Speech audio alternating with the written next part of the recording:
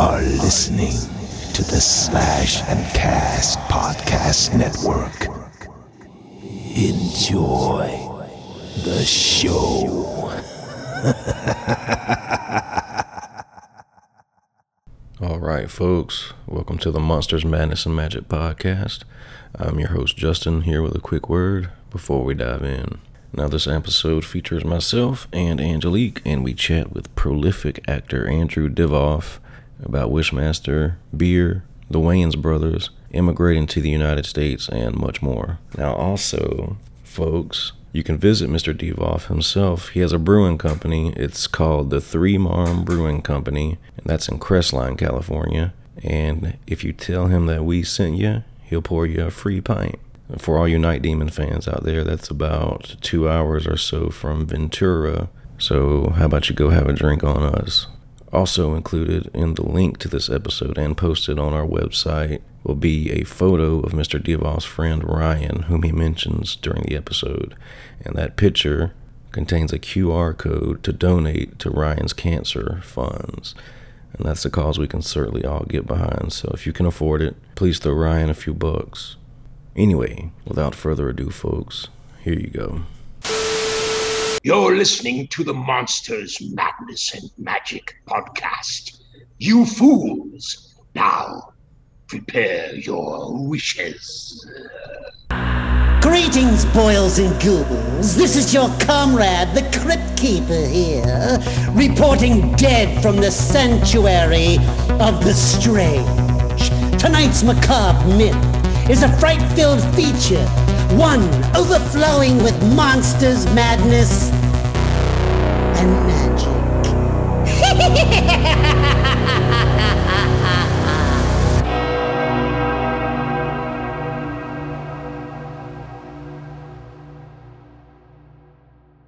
So, Andrew, we don't do anything fancy here. We're already off and away. I guess just so we have a platform here. Take us back in time to when you were a youngster. What were you into? Were you a fort builder, troublemaker?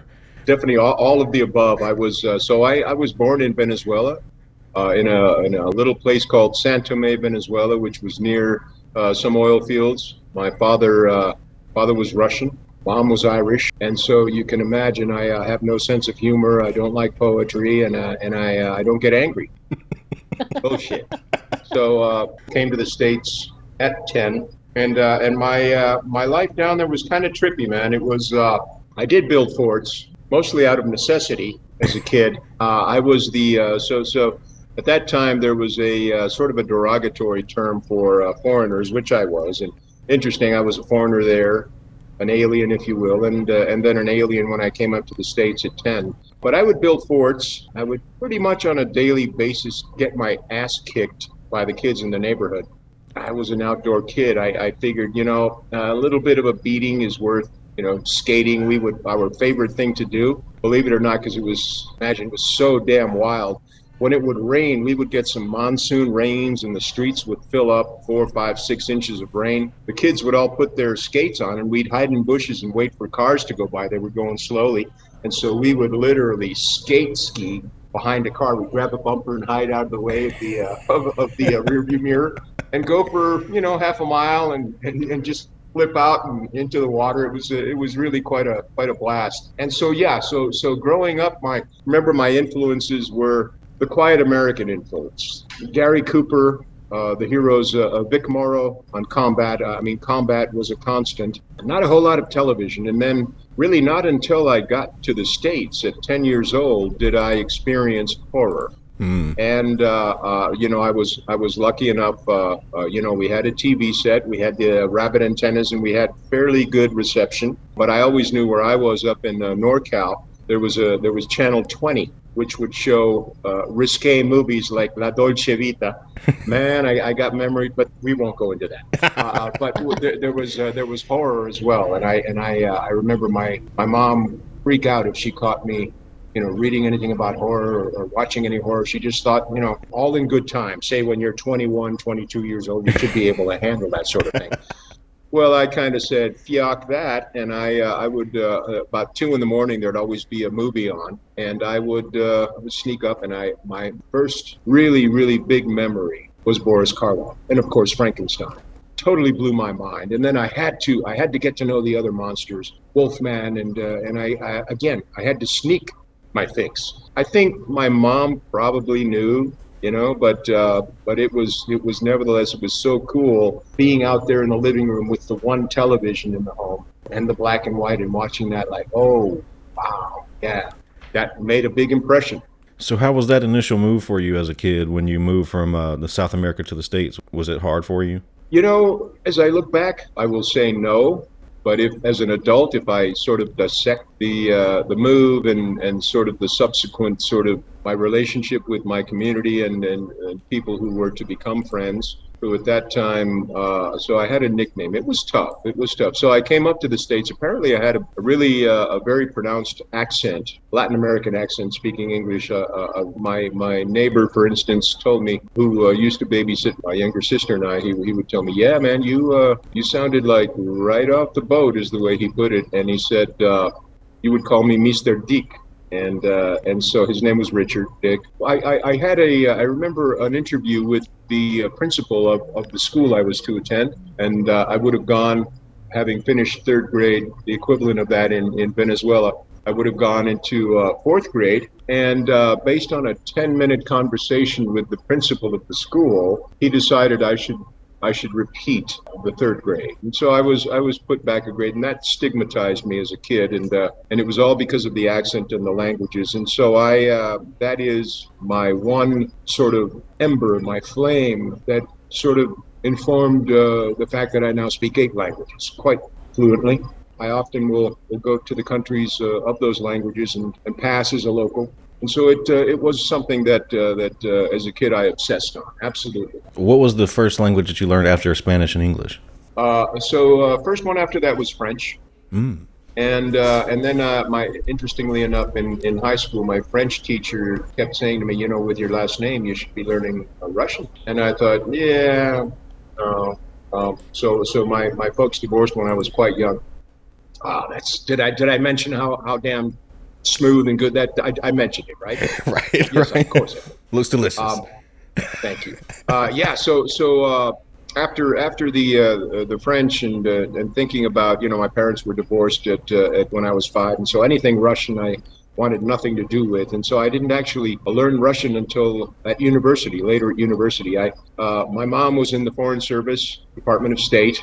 And we, in 1973, we moved to Spain, first to Rota, where there's a Navy base nearby. And it was beautiful being in that area, in Andalusia, and Cádiz, and in Sevilla. And then from there we went to Barcelona, which to this day I love that city. I love those people. I speak Catalan, and I am. If you've never been to Barcelona, if you ever have a chance, grab it.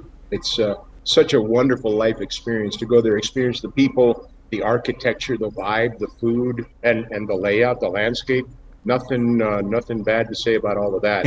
And so from there, I transferred from the University of Barcelona. I transferred through the American College of Barcelona at that time. I transferred my credits to Georgetown University, where my major was Russian area studies, and a minor in linguistics. I will just sort of leapfrog ahead. My father was always convinced that I was going to be a professor of linguistics, and I was, in the back of my mind, convinced that I would not be. Nevertheless, I was attending school, and it was something. And the plain truth of it is that I love language. I love the speaking of it. The sort of putting it on an operating table and taking it apart with equations was just not something I was into, and really something I couldn't hack.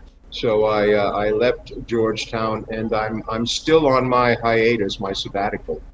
So we'll see if I ever amend that. You still got plenty of time. So where along this journey does the interest in the arts arise? When do you start thinking about maybe trying acting out? I think I've always, even as a kid, always been a very creative person. My father was, and mother as well. She was more watercolors. My father was a painter in oils. I wish I could do the watercolors, not so well, but oils I'm good, and I sculpt. And so as a kid, it was having an imagination and being able to sort of translate that onto paper or into a sculpture was important and took up time, and your imaginary friends and the things and sort of cool life that you lead all has to do with the things that you create. And so I very much was in tune with my need to create. Always a very shy kid, very introverted. I just knew that there was something inside that needed to be expressed. I didn't know whether I would have the courage to express it. I was not good at show and tell in school. I would freak the fiac out. I really, really would before that. I guess I've overcome it a bit. I'm still quite shy. Sometimes you might say introverted about things, but you put me on a set, give me a good script, I'll tear that shit up. So how did that first professional gig come along for you? Let's see. So I remember it was a TV show really called 30-something, although Neon Maniacs had come much before that. I was standing there. They came to me and said, hey, because I was an extra, they said, for all practical purposes, I was an extra in the movie as well, Doc. But they said, yeah, we're going to make you Doc. Are you cool with that? And I said, hell yeah, man. That means I'm here for other days. They still owe me the $600 for that movie. But that was my sort of first foray on film. And then sort of my first big role, I drove a limousine for a while. I was lucky enough when I was at Georgetown University, one of my housemates there, Eustace Wolfington III, his uncle gave me a chance when I came out west from the East Coast. It coincided with my father's retirement, who still was believing I'd be a professor of linguistics, thinking I'm just coming out for a break. Well, my father got a condo in Malibu, and I'm thinking, let me help you move in, man. Let me help you bring your stuff in. Of course, I never touched a box or a piece of furniture, but crashed out on the couch several times. It was right across the road from where they filmed the Rockford Files. Point Doom there in Malibu, and so I was kind of a couch surfer for a little bit, and then this thing came up. I was driving a limousine, and a job came up for a limo driver, and my agent let me know about it, but told me that they're not going to see you. They've never seen any of my clients. It was a small agency, and I said, okay. All right. So I drove there. It was on Rodeo Drive in Beverly Hills. I drove there, and it was the role was of a Russian-speaking limo driver, Russian accented. So I went in with a card, handed them a card, and I did my Russian accent. And they were like, "Oh my God, well fuck, this is perfect." And I didn't break the Russian accent until we were done filming, and then I gave cards out as thank you cards, and in my normal voice, and people were like, some of them were like freaked and didn't say anything, and might have been a little, pissed off. And others were like, you fiaker. Oh, man. So they felt like I pulled the wool over, but it got me the job. And that was important. And that was important to know that there's always a way in. Right. There's always a persistence is what is the key, is what matters. Yeah. So, Andrew, you mentioned you speak 8 languages. Have you ever been in a situation to where maybe you're not expected to know the language of which you are, and you've heard something maybe you absolutely and then of course I wait for the right moment, that little sort of that nanosecond of when they have to take a breath, and I'll throw out a word, and that freaks the fiac out of them. That does, man. And I've on more than one occasion I've piped up, but I wait for the, how would I put it? The frog at first is in that warm water. It feels, it's great. It's kind of like a little, and then it gets hot. and so I give love them the coup de grace. It is, and so a lot of times I've made more friends that way than enemies, actually, because I'll do it in a very sort of a jovial way. And I'll say to him, I say, you didn't expect that, did you? I said, you got to watch out, man. You can't judge a book. That's hilarious. So one of my earliest experiences with your work was A Low Down Dirty Shame. I've always been a huge fan of the Wayans brothers. So what was that set like for you? Was it just a fun people to be around? Oh, that was absolutely wonderful, man. It was Burton Richardson was my double on that, and he is quite an accomplished fighter, has done MMA, and we're talking a while ago now, before the craze, before it was sort of organized, if you will. And he was truly, and I imagine still is. We communicate, we say hello every now and then. A badass Muay Thai fighter. I trained with him to get the moves down, and one of the most beautiful things that I could possibly hear from a fellow actor, being Keenan in this particular circumstance, was after we did the first sort of training, and I blocked, and we were fighting, and I threw a couple of punches. He put his arms up like that, and he turned to his stunt coordinator, the guy running the show, and he said, "This motherfucker's fast." And I love that. I'll never forget that. That was such a beautiful compliment. It was wonderful to see him in his really first big directorial debut, bringing Jada Pinkett in, making her a star. Right. Rock. We had Rock there, the original Rock, ROC. Yeah, it was a wonderful cast, a wonderful, really just a wonderful character. I totally enjoyed, and I believe I'm remembering the name, Vanessa Johnson, I believe it was. I'm not sure if I'm getting the first name correct. Forgive but she was the leading lady. His love interest was absolutely wonderful. So I got great memories from that, and it was just so cool. And you'd be surprised how many people come up to me at conventions and so forth, and they'll hold up a hand and go, "How many fingers?" So that's kind of a nice throwback. Obviously, it's probably the Wishmaster that most people come up for you at conventions for. Is that fair to say? Wishmaster, another 48 Hours gets a lot of love, as does Toy Soldiers. And so those three, but the really cool thing is until really 5 years into the circuit, because I wasn't, I don't suppose I would mind blowing my own horn. That sounds how would I put it? That sounds like gymnastics we don't want to talk about. But what I mean by that is I'm as I say, I'm fairly shy. So I'm not one to say, well, the guy in Toy Soldiers is also the guy in Lost. And but I would let people sort of make that realization for themselves as they walk. And a lot of them, they'll look at the table, they'll look at all the pictures, they'll give a sort of a weird gesture, and they'll look at me and they'll say, "That's you?" Dude, yeah, I'm not watching the table, babysitting it for somebody. That is, yep, that's actually me. But so I'm proudest of the fact that the characters that I've played, that from one to another, you would never make the link. You'd never make that connection, and that's a wonderful compliment for an actor. Not so much for an agent. Sticking on Wishmaster for a second, just between those two films, you got Robert Englund, Ted Raimi, Angus Scrimm, Kane Hodder, Tony Todd. I'm probably forgetting somebody. Reggie Bannister. Yeah. Giants of the genre, basically. And Joe Pilato, Friends, rest in peace, Joe. Friends and Angus. Definitely Friends, and Reggie is just literally down the road from the brewery. Wow. And he's hanging in there. Gigi's doing well as well. We're going to be we have a little thing called Jamboree Days coming up here in Crestline, and by all means come up if you get a chance. So July 2nd, we're going to do a parade, and it'll end with fireworks that evening. So if you're able to come on up and visit us. Did I mention I know where you can find beer? I mentioned that, right? You said that about the beer. I heard it's pretty good. Damn good. With Wishmaster, the character has such a distinctive voice, and knowing now your linguistic background, what informed the Jin's voice? How did you come about that particular raspy?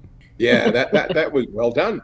That was tricky. That was tricky. It was, and because of the accents that I do, believe me, Robert Kurtzman and I really, we labored over where would the voice come from, and by that sort of metaphorically, and for me, this being, were he not wished out of a lamp, would show up in a dirt devil in the desert and just show up and be there. That's how the Jinn travel from their sort of limbo world into ours, at least in my imagination. So it had to have an earthy, very gurgly voice to it. And we talked a bit about making it a British accent, but I didn't want to go whole hog into that.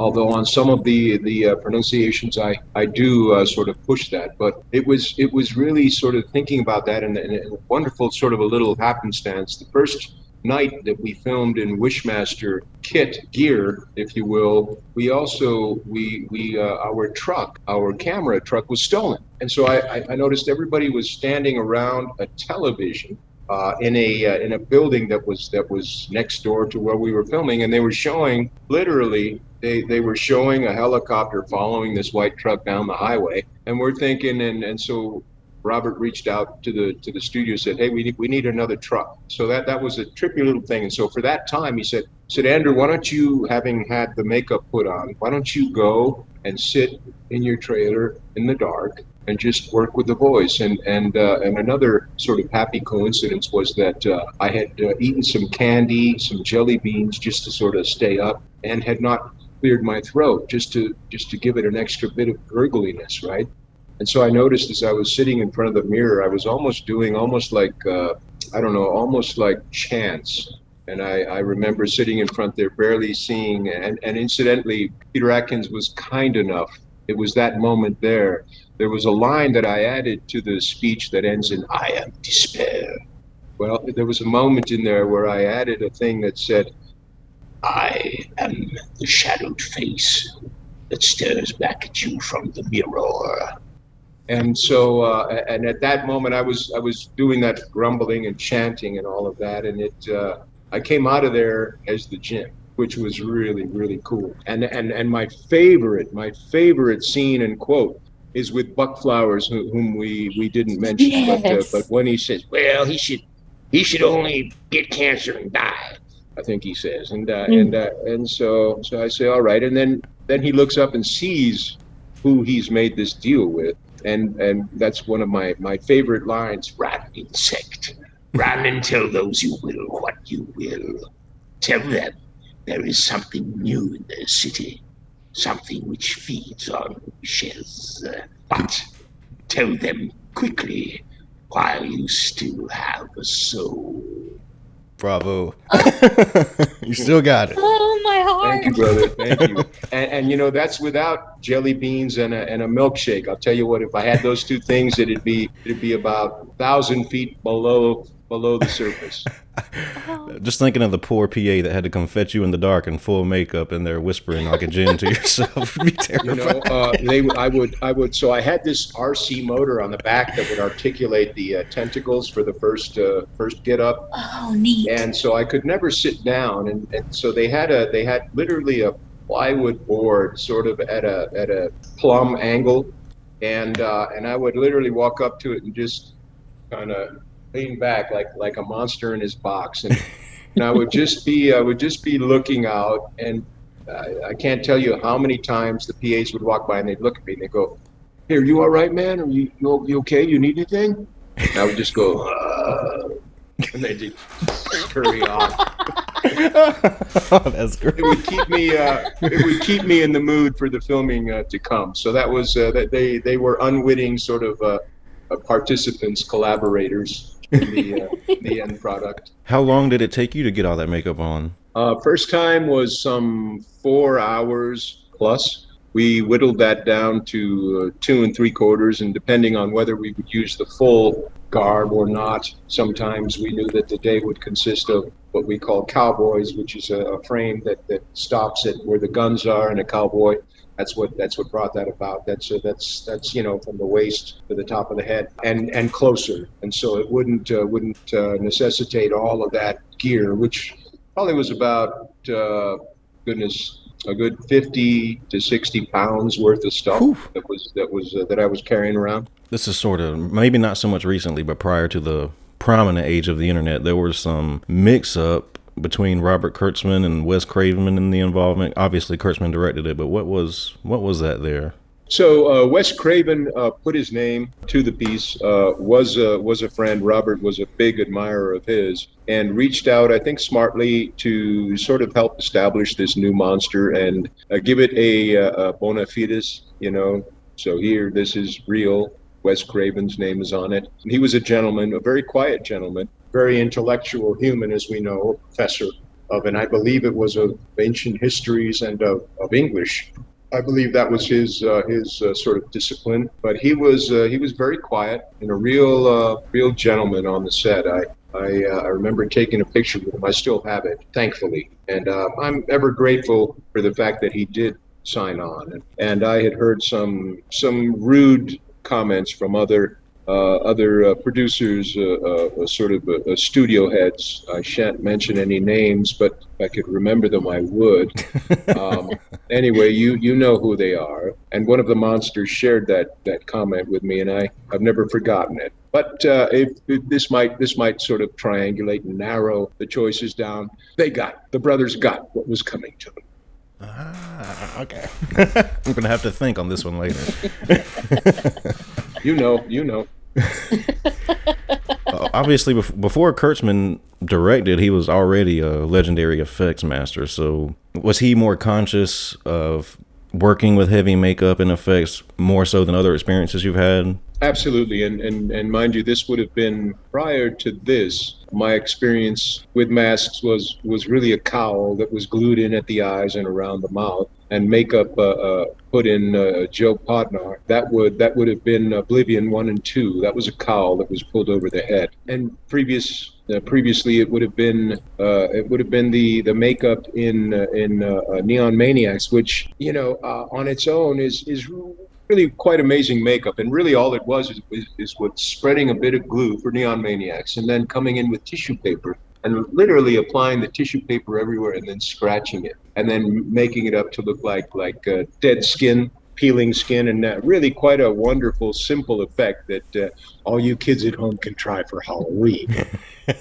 Obviously, we transitioned to Wishmaster 2. You've gone from Kurtzman to Jack Sholder. What's the difference there, directing wise? I think it brought out a much more evil delight in twisting the wishes.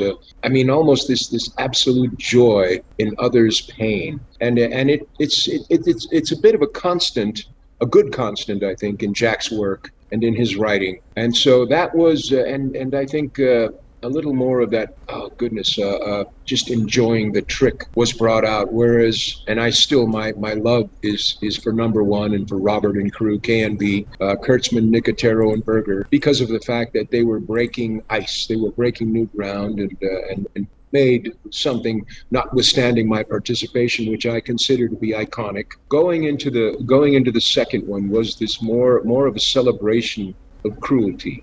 Of the Djinn's absolute joy in others' pain. It was fun to work with Jack. We actually, whereas I had been to the Brussels Film Festival for the first issue. Robert was not there, didn't get to go, but Jack was there for the second, and I remember that fondly. And it was just so wonderful to see that, first of all, that Jack appreciated the monster enough to give him the specials and give him the sort of attention to personality that he deserved. I felt subsequently that sort of love and attention and taking it to the next level fell short in what was to come, in what I was negotiating to be number 3. Come to find out that the budget for number 3 was going to be used for 3 and 4 to be shot at the same time. And that, I'm sorry, but that's a recipe for a really stinky ass stew.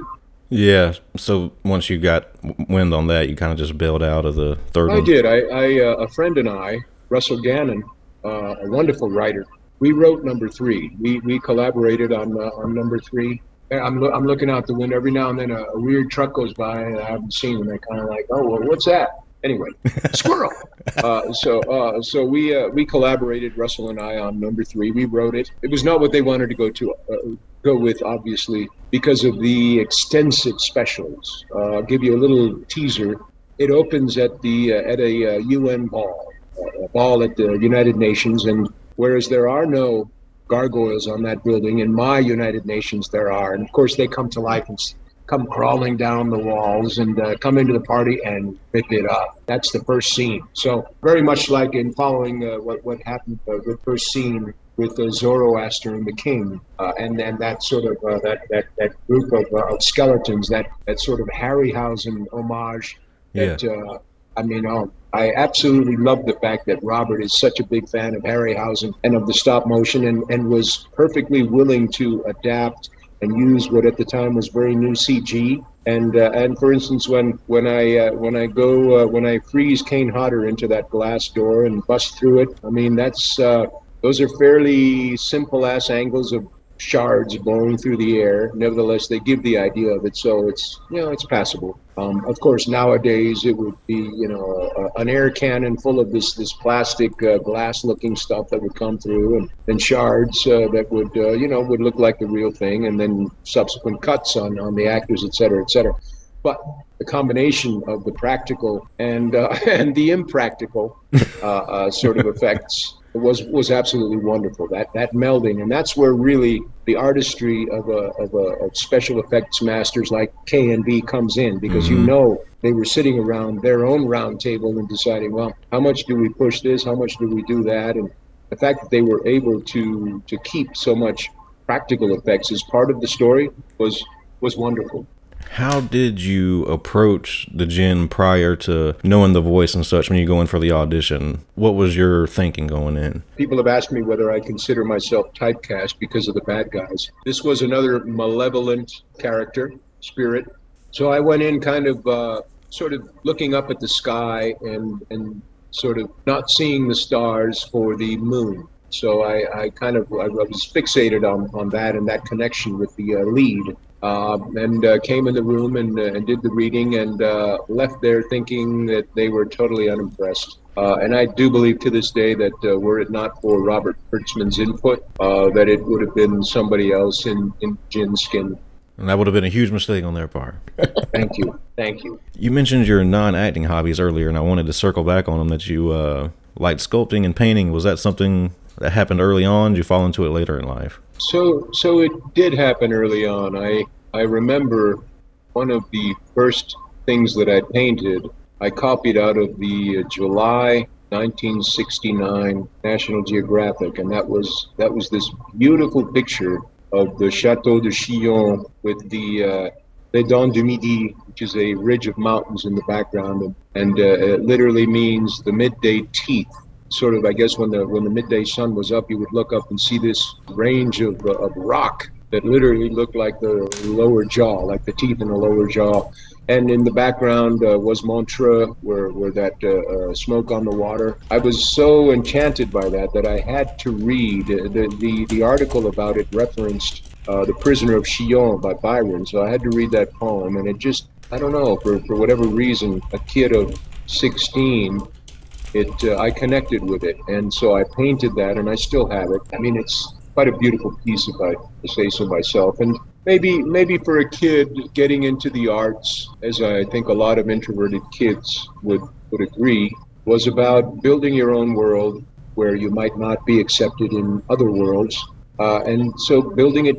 Make whatever world you want, man. I wanted castles and beautiful mountains and lakes and reflections on the lake, and I made them, and then followed up shortly after with sculptures in plaster. And I remember there was this one little novel, I believe it was Fenimore Cooper who wrote it, and it was A Light in the Forest. It was about a white kid who had been abducted by Native Americans, Mohawks in this case, I believe, and sort of I did. And there was some illustrations in the thing, and I did one of the illustrations, and I presented it to a girl in high school that I had a major, humongous crush on, and she was quite impressed by the piece, but not so much by me. Yeah, so that was about building my own world where I might not have access to the one I thought I belonged in or thought I would want to be. So if you could go back in time and have a second crack at a role, maybe to try a different approach just for the hell of it, what would it be? Gosh, you know what? And this is utter hubris. It would be rather recent, and all it would be is a comment I should have made on the set. I won't go into it too much, other than to say it was that, and I must say that the most brilliant point of the whole movie was getting to see Mr. Harrison Ford again, just being on the same set with him. What a beautiful spirit I remember on Air Force One, I remember walking past a group of extras, and we'd talk a bit in the morning, and I'd have coffee, go by. They'd ask every now and then, the groups would shift and change and rotate, and they'd ask, well, what should we be doing? Where should we? And I said, and at that moment, Mr. Ford walked on set, and I said, if you're not paying attention to that guy, every time he walks on set, you're not learning. Mr. Ford, so I would imagine that crew was about 175 people for Air Force One. He knew everyone's name. Wow. And would always walk by, and if there were 7 or 8 people lined up, he would say, hey, how's the wife? He knew the name of the wife, how the kids, and on his way to do his thing. That was pretty major. But subsequently on that Indiana Jones movie, I didn't get along very well, and I'll leave it at that with Mr. Spielberg. He chased me off a set that included 500 actors. Wow. It was the Russian camp set, and I was called out, and I wish that at that moment I had the sort of awareness to say what I would say in hindsight. And so, as we say, hindsight is 20/20, indeed. But as far as any of the roles, nothing really, and not that I would have liked to have a communication with Mr. S, but he would have none of it. So there we are, and there it is. I'm cool with that. I'm sorry to hear that. Well, hey, listen, he's a brilliant guy, and he's done brilliant work, obviously. Just that, I don't know, we don't drink the same tea. Shit happens, as they say, Right. So what's the best acting advice you've received throughout your career? Would have been from my teacher, Milton Katselas. I was lucky enough to study with him at the Skylight Theater on Vermont in Hollywood. And it's really, really very simple. And it goes to what I had said before about being focused on one aspect of a character or of his nature or his persona. And it would simply be, and this was, I can hear him saying it, whenever you see a yes, think about no. And likewise, whenever you see a no, think about the yes of it. And that yes or that no can bring in humor. It can bring in unexpected drama. It can bring in a sort of a suspension in the scene that you're watching at that moment and make you think along with the actor. That is really the most beautiful advice I received from that wonderful gentleman. He directed a movie, incidentally, called Butterflies Are Free. And I believe that was Goldie Hawn's first time out, and the movie was nominated. I believe Goldie was nominated as well.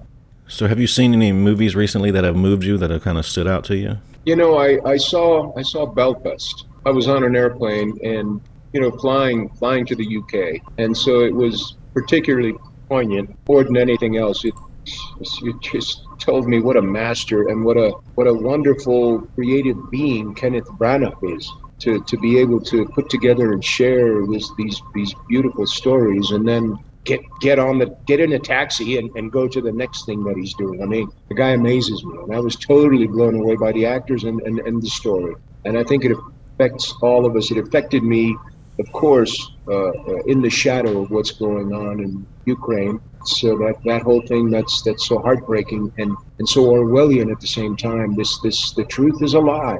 And the lie is the truth. Yeah. And here is how we're going to explain it to you. And we are, and I'm speaking about the Russians and the sort of the ilk over there, the group that somehow finds themselves the shamelessness to say things like, and I'm sort of paraphrasing, we will provide some of the water that will help put out the fire we started. I mean, that is some sick ass shit. Agreed. The fact that it gets sort of covered up with all of this Orwellian fucking gobbledygook. As you can tell, other than that, I have no opinion. Well, you've talked about, of course, your fantastic brewery and the wonderful beer you create, your jelly beans and your milkshakes. But what I would like to know is, what is your go-to movie snack? What's that one thing that you like to munch on that makes your movie watching experience just a total sensory heaven? I have a few, and I must tell you, when they come on and I'm ready to go do something, I become paralyzed. One of those movies is, and it's so, from a kid, I've told you my background, so from a kid who grew up appreciating and admiring The Quiet American Hero, the movie that for me just is all that is The Natural. Robert Redford's The Natural. And I just, anytime that is on, I stop everything and I watch. Now, I know I could hit the little button and I'd have a recording for later, but no, I want to do this now. And it doesn't matter if 3/4 of the movie are gone. I always tune in. And then the other one that is an absolute candy for me, that I absolutely enjoy, and I always think about my friend Walter Hill, is Hard Times. With Charles Bronson. I mentioned I drove a limousine. I was lucky enough to pick Mr. Bronson up at the airport, and at that time his wife Jill Ireland, if I remember correctly. And I remember it was so wonderful waiting there at the curb for him and having the cops come up and say, "Hey, you can't park there, man. You got to keep moving." I said, "I'm waiting for Charles Bronson." Guy goes, "Oh yeah." Yeah. He goes, "Oh, okay, you're good, man. You stay right there." And of course they would, all of a sudden, all the cops are kind of like really close to the limo, like doing their job, right? But wanting to see Charles Bronson come out of the, baggage claim. And so sure enough, he came out. Beg pardon? Yeah, who wouldn't? Who wouldn't, right? And so here comes Jill Ireland, and here comes Mr. Bronson, and I kind of, and I looked at Mr. Bronson briefly, and I nodded and acknowledged him and smiled, and he didn't smile so much. And the thing that he was waiting for, he wasn't being a badass or anything. He was waiting for something that I would have done naturally anyway. And as I saw Miss Ireland approach the car, I grabbed the door and I opened it for her. I made sure I took her bag and so forth. And then I looked over, just happened to look over at him. He had this biggest smile on his face. That's what it was all about for him. But hard times, baby, hard times. And that scene where something happens, the fight's happened, and the promoter of the fight looks at his big boy, and I mean, dude had to be 18 feet tall. He looks at him and says, "You want to go again?" And the guy, I just bows his head and says, "Fuck no, man." Charles was wonderful. One of the things that he told me about Mr. Bronson and doing the fight, Mr. Bronson was a chain smoker, and so he'd be in the ring and he'd throw his punches and he'd do his thing, and then he could do 3 minutes of work, and then he'd have to lean up against the ropes and take his breaths, wow. Right? So 53 years old he was when he did that movie. So those are my two kind of. Well, there is a third. Man who would be king. I was lucky enough. Michael Caine was one of my sort of clients, limousine clients, and he was a gentleman. I saw him at a party down at what was that space? And it was a club on Rodeo. It was a place on Rodeo, and he was there with his agent Swifty Lazar, and had not won the Oscar that night, but was partying down. And I went in to tell Mr. Caine. I said, if you like, there's a big crowd out front. And if you like, I can meet you around the back. I've spoken with the kitchen. I can walk you through the kitchen and take you to the car. And he said, "No, Andrew, tonight we're going out the front." And that was so damn wonderful, man, because he did, and he signed all the autographs. And I mean, it was just absolutely wonderful. Another thing I will tell you is that I remember coming from his home. We were going into Beverly Hills and crossing Santa Monica. And I kid you not, in the crossing is Sean Connery. And Michael Caine says to me, he says, "Stop right here." And literally, I'm blocking traffic now. Michael Caine gets out. He goes, and you can tell people are getting antsy. They're about to honk, but then they realize, oh fuck, that's Sean Connery, and that's Michael Caine, and they're saying hi to each other in a crosswalks at the entrance to Rodeo Drive to Beverly Hills. Nobody, you couldn't hear a horn. Everybody is clicking at that time. No phones, no phone cameras. It was pull out the disposable, and all these pictures being taken, and they greeted each other, gave big hugs. Mr. Caine got back in. I closed the door for him, and I was like looking around, going, "That's right, that's right." What a story! Jeez, it was pretty cool. It was pretty cool. Man. Now, what do you like to eat when you're watching a movie? Are you a popcorn guy? Are you a candy guy? I love my cashews. And I've recently found a chocolate covered cashew. It's called Drizzle, and so I really I like my cashews, and I'm having to be sort of aware of blood spikes, that kind of thing now.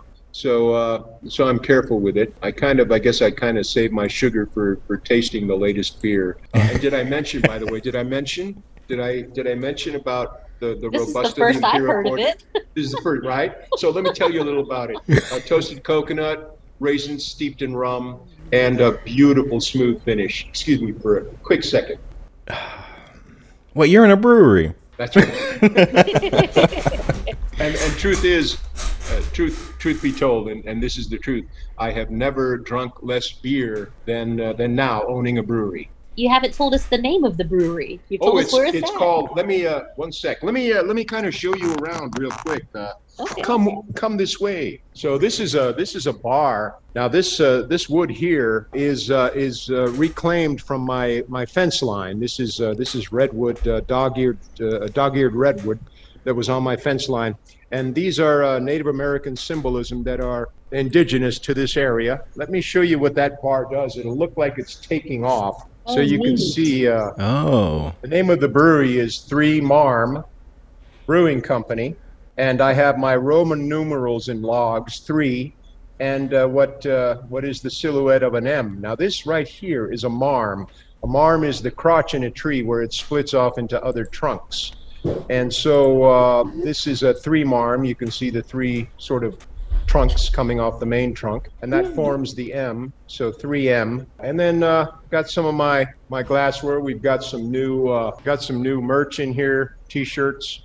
Be happy to send you guys some. Give me some sizes. Just got this unit in here. This is a keg washer, beautifully made up in Canada. The only thing is, when we were ready to give it a dry run, it showed up with a Canadian plug. This is the American plug, so we had to abort that mission. But we're as of tomorrow, we'll be doing a dry run. And then back in here, can you see these fermenters? Yeah. Yes. Giants here. These are 7-barrel fermenters, so they can ferment about 250 to 275 gallons of beer. This is my hot tank, and this guy right here. This is a 10-barrel mash tun.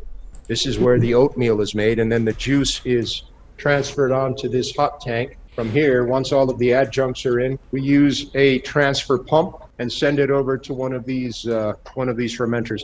We've just pulled that Robusto that did I mention how wonderful it was, by the way? Yes. I did, right? And then you can see in there, that's my Alibaba's cave. And you see the kegs and all that? Yeah.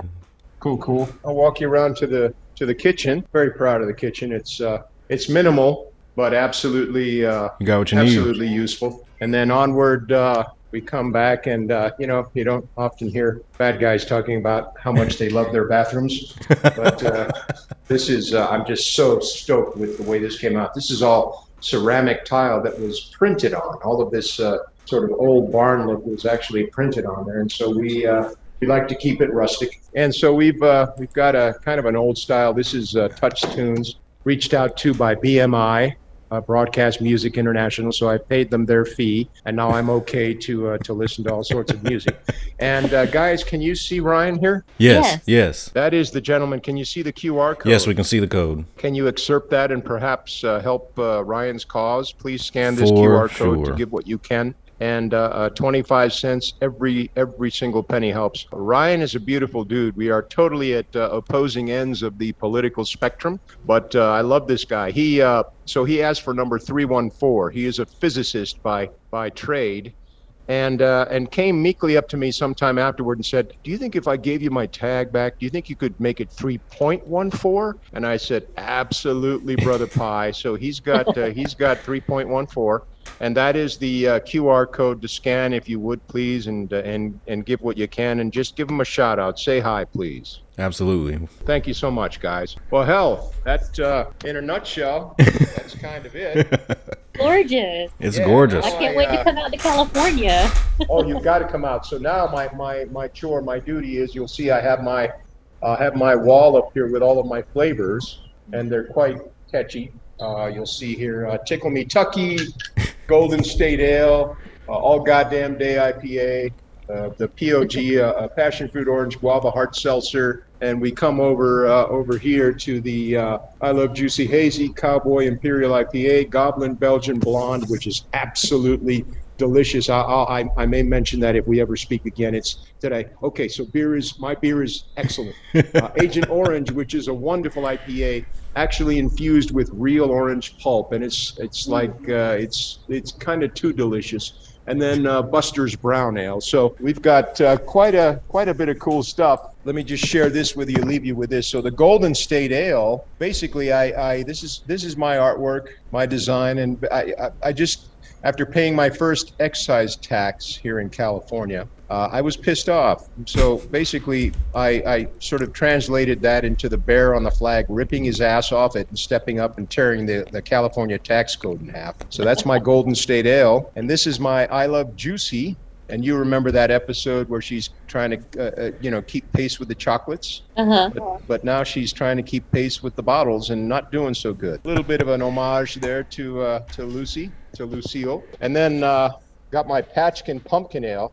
We keep this on all year round. It helps support our causes. And that kind of a tongue-in-cheek thing, that is actually Mikhail Patchy from Lost. I borrowed Jason's sort of machete. I have a pumpkin on my head, and the pumpkin has a patch over its eye. So a long anyway, you're going to love it. But listen, guys, thank you so much for making the time and for having the interest. And I look forward to seeing you up here so I can pour you one of those beers. Oh, yes. I have it Absolutely. are quite excellent. Thank you so much, sir. My pleasure, brother. It was My beautiful. Oh, you're the best. Thank you both for your time and for spreading the word. Much appreciated.